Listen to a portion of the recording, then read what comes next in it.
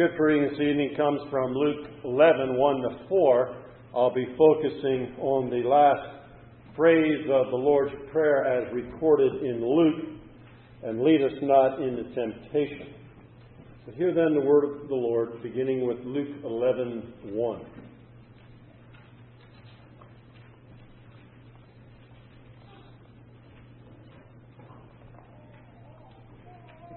It happened while Jesus was praying in a certain place. After he had finished, one of his disciples said to him, "Lord, teach us to pray, just as John also taught his disciples." And he said to them, "When you pray, say, 'Father, hallowed be your name. Your kingdom come. Give us this day our daily bread, and forgive us our sins. For we ourselves also forgive everyone who is indebted to us. And lead us not into temptation." Let's pray. Our Father, Lord God, we pray that you would not lead us into temptation. And Lord God, this evening as we focus on this phrase of the Lord's Prayer here, that you would open our eyes and ears to understand and to apply. Help me, O Lord God, as I present your word, and might you be gracious, O God, to bless it. We ask in Jesus' name. Amen. Temptation's a scary thing. It rarely knocks at your door and says, "Hi, I'm your next temptation. So get ready, here I come." It's not quite that obvious. Instead, it's more like that inappropriate magazine that someone threw by the roadside and you just happen to come upon.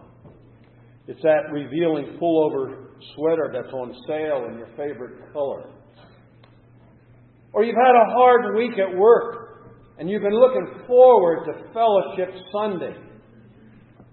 And you walk in and your best friend makes some kind of comment, whether it was intended or not, just comes across wrong.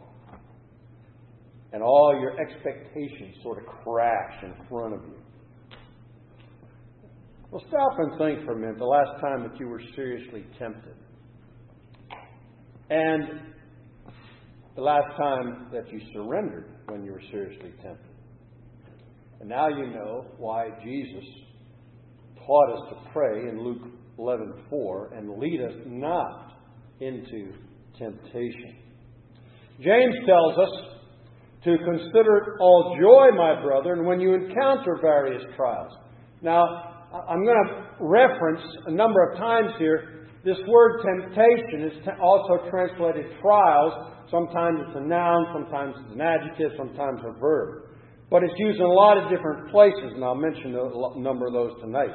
But here, Jesus says, "Pray, lead us not into tells us to pray, lead us not into temptation." And then James, using the very same Greek word, says, "Consider it all joy, my brethren, when you encounter various trials or various temptations."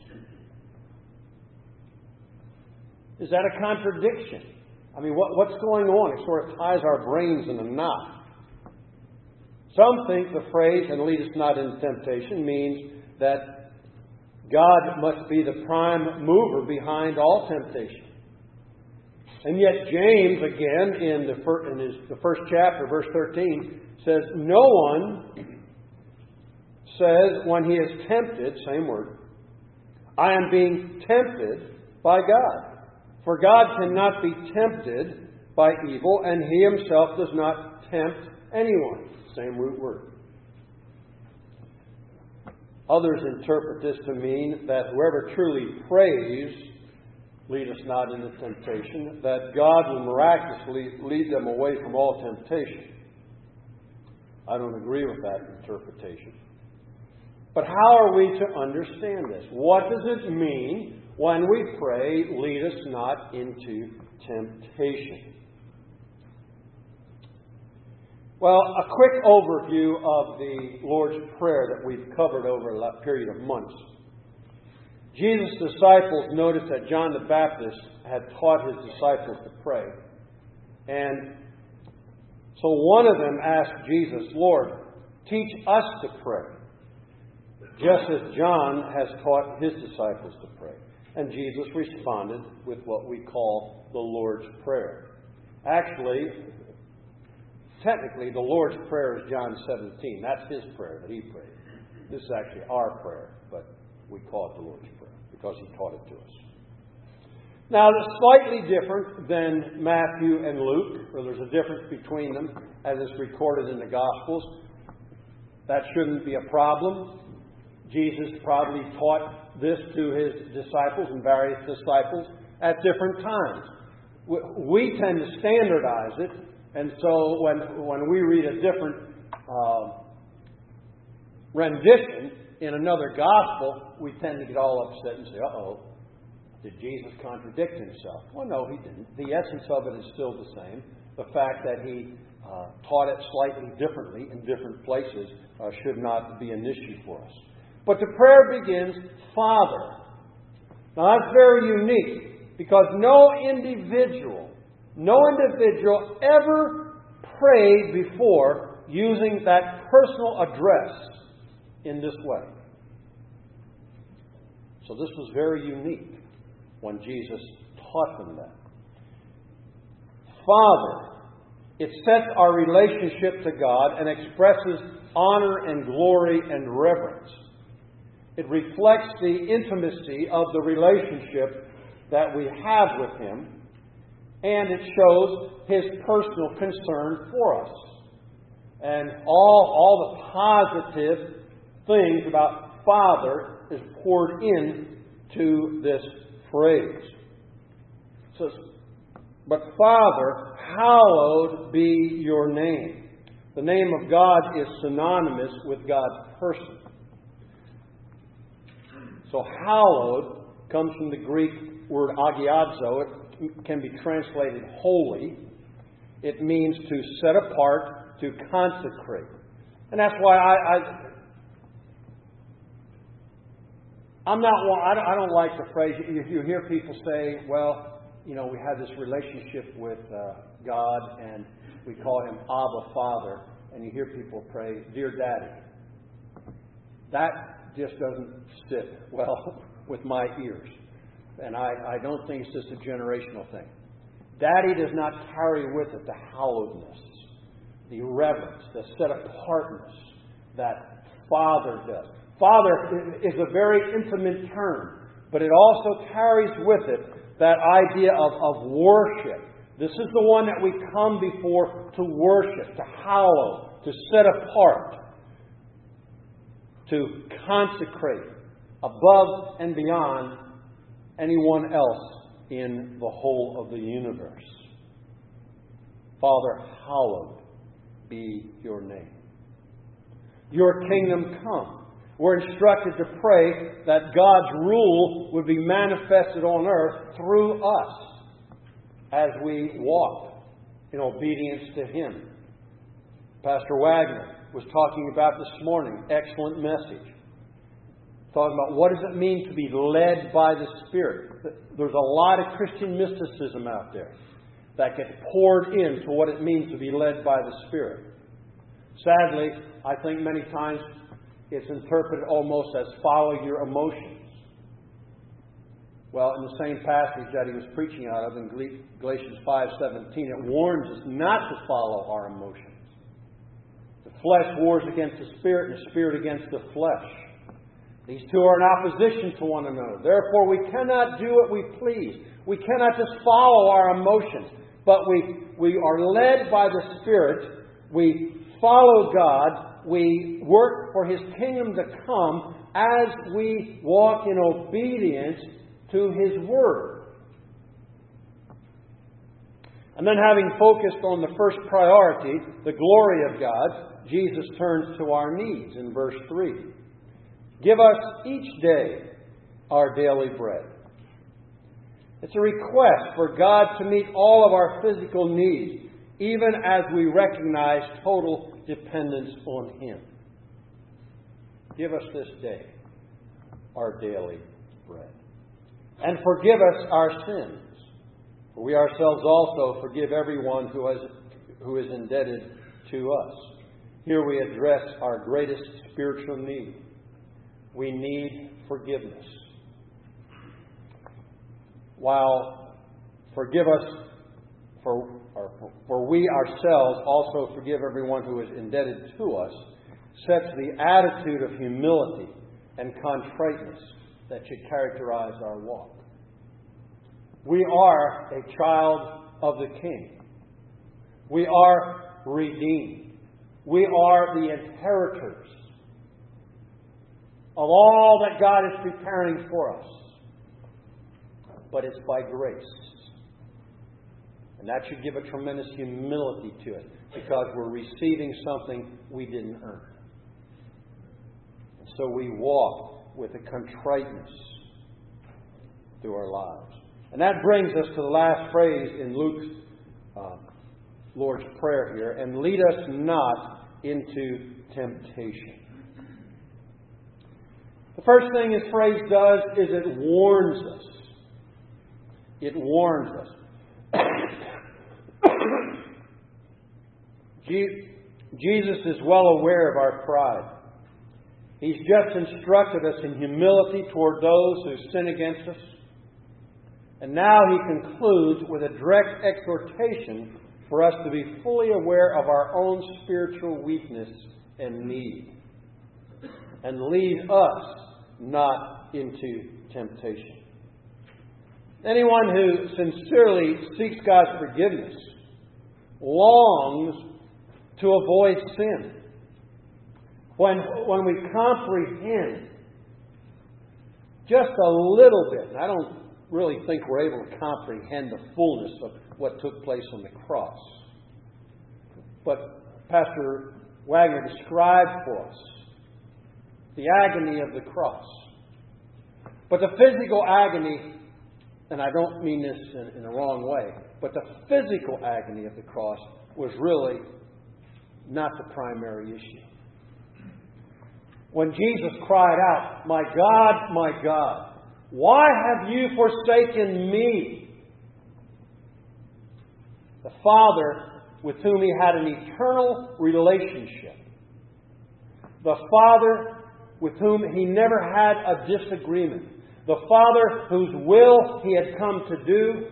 The Father whose will in John 17 he had just said, "Father, I have accomplished all that you have given me to do. Now glorify me with the glory which I had before the creation." And now, moments later, not moments, but not long after, he's hanging on the cross crying out, "Father, why have you forsaken me?" That was the agony of the cross. And when we understand that, and we understand that that's what it took to forgive us, to that extent, we will want to avoid and flee all sin.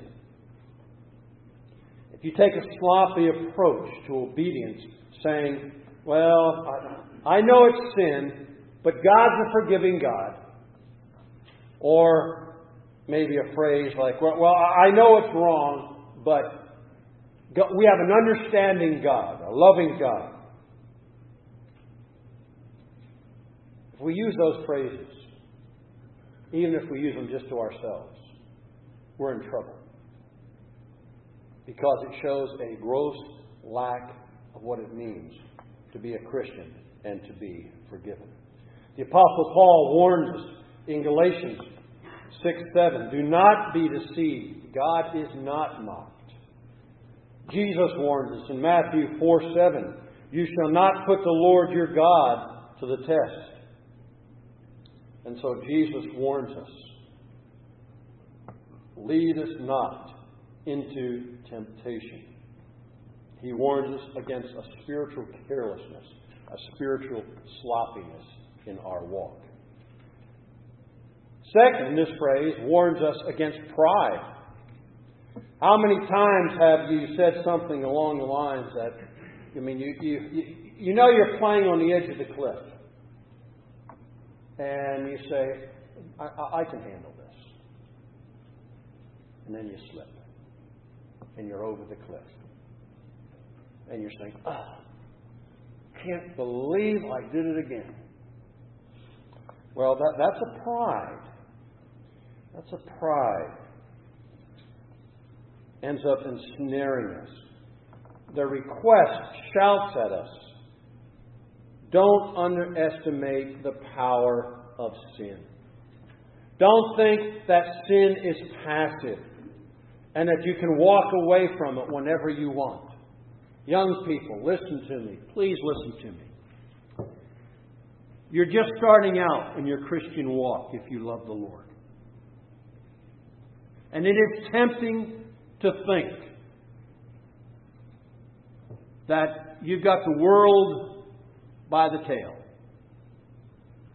That even though others have played around, toyed around, been careless, and didn't get away with it, somehow you are going to be able to do that.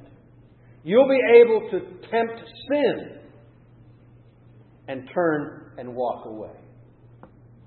Do not think that you can do that. You cannot play or toy with sin. That attitude, let me ask you young people, I'll ask you to raise your hand.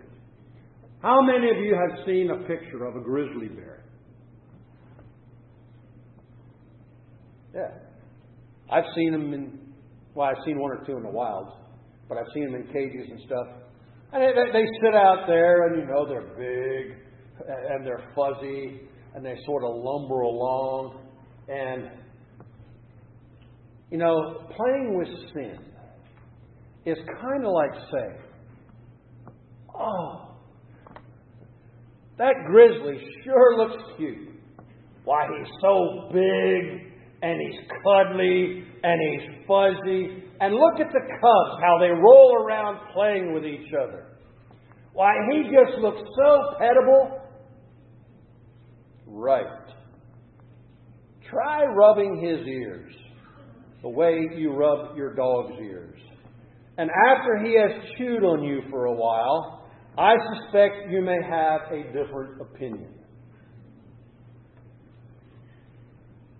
But the danger's done, isn't it? Now, thankfully, we have a forgiving God. We have a God who puts our sin as far as east is from the west. But a lot of people carry a lot of scars. And a lot of people have memories that pop into their minds at the most inappropriate time because they did not heed the warning. And they did not pray with all diligence. Lead us not into temptation. Jesus said, don't mess with sin. You'll always lose, always. Solomon says of the sin of adultery in Proverbs 6:27, can a man take fire into his bosom and his clothes not to be burned?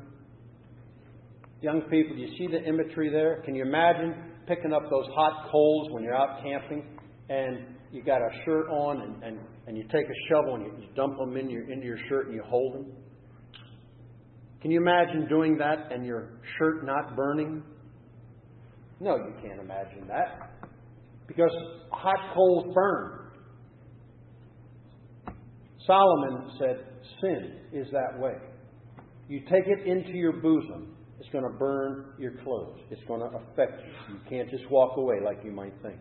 Again, in Proverbs 16:18, pride goes before destruction, and a haughty spirit before stumbling. That means if you're proud or you're haughty, that's what precedes the fall. That's when we get careless. And we go where we ought not to go. The Apostle Paul warned in 1 Corinthians 10:12, let him who thinks he stands take heed, lest that he does not fall. So lead us not into temptation. It warns us against pride, and it warns us against spiritual sloppiness. But this phrase also encourages us. If we pray, lead us not into temptation, and do our part in avoiding sin, if we're working hard to avoid sin, does that mean, and you wind up being tempted, even though you've been praying hard and working hard, does that mean that God didn't hear you? No. There's no need for insecurity. Does it mean that you lacked enough faith to pray effectively? No. You don't need to despair. Does it mean that God is upset with you and is punishing you? No. There's no need for timidity before God. Does it mean there is just something wrong with you spiritually? No. There's no need for fear or hopelessness. No, no, no, and no. Not if you have prayed and are seeking to avoid sin. Now, we never do that perfectly. God understands that. He knew that when He gave us the passage. But if we're trying and working at avoiding sin, and we still wind up being tempted, what does that mean? Well, it means that God in His sovereignty has judged you able to resist that particular temptation by sin, and He is allowing it into your life to strengthen and teach you.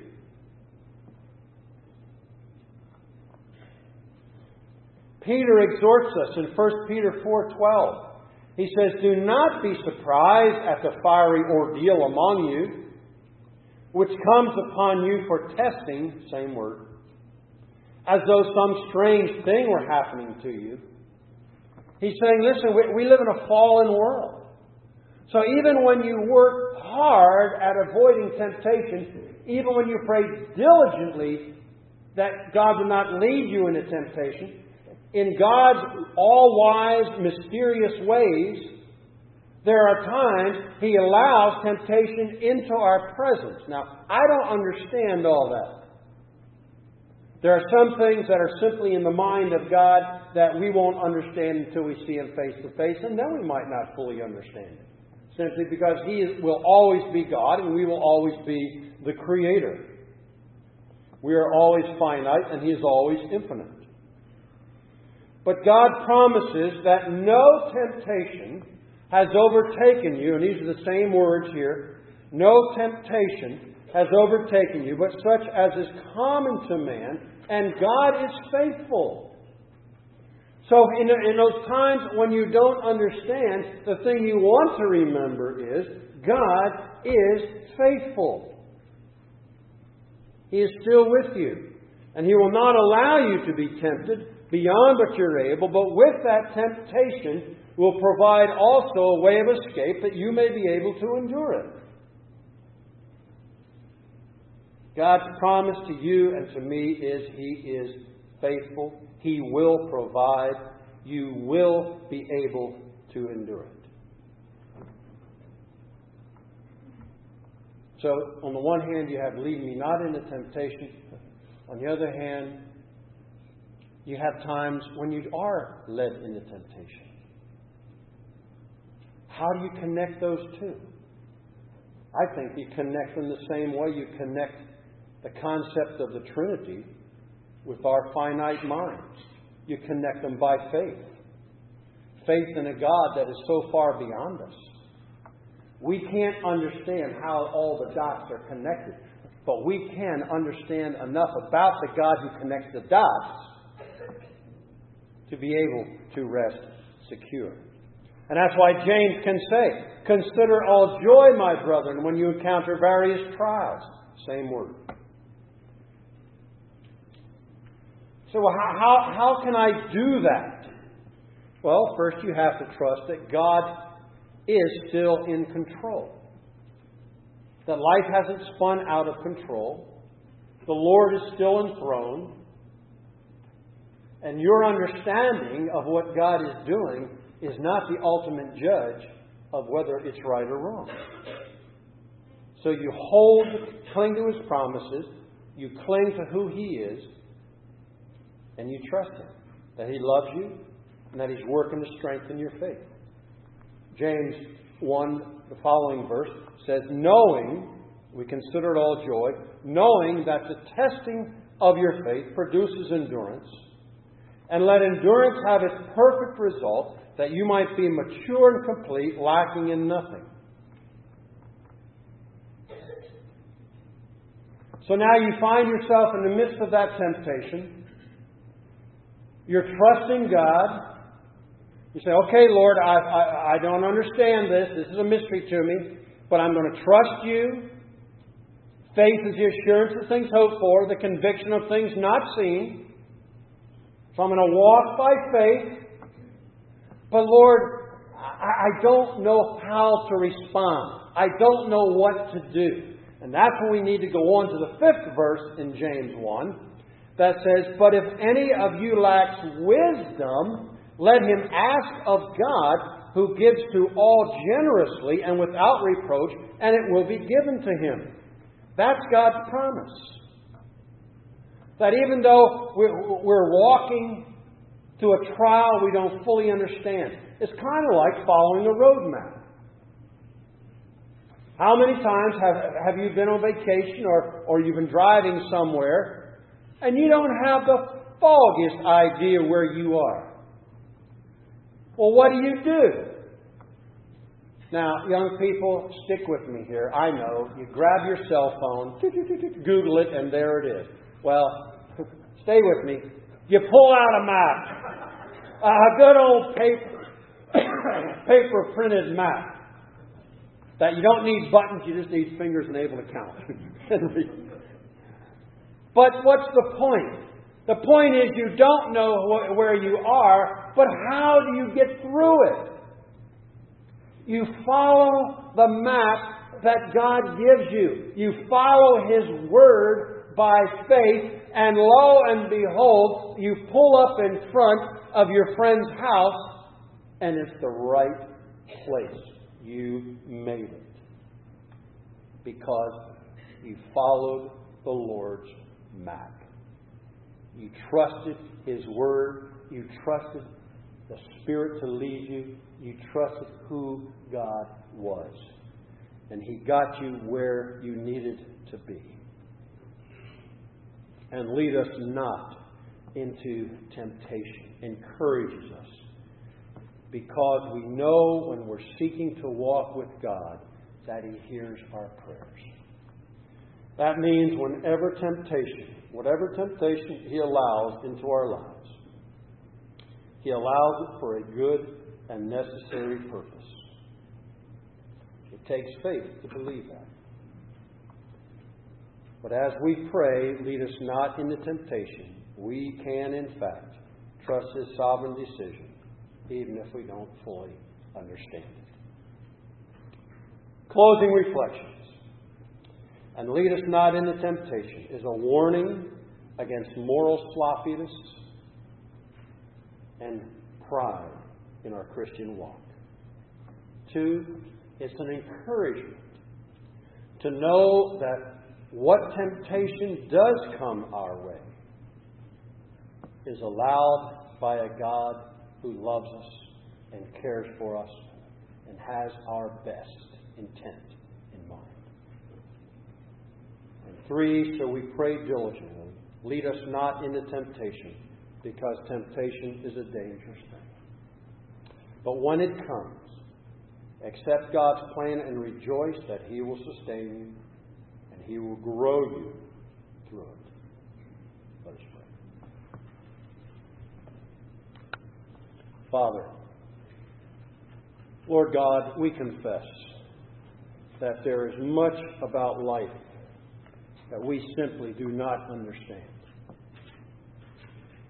There are many circumstances in life, Lord, that we find very frustrating. When we think to ourselves, Father, I have been working so hard at my Christian walk. I've been praying for humility. I've been praying for wisdom. I've been praying for strength. I've been praying that You would not lead me into temptation. And yet, Father, we find ourselves faced with temptation.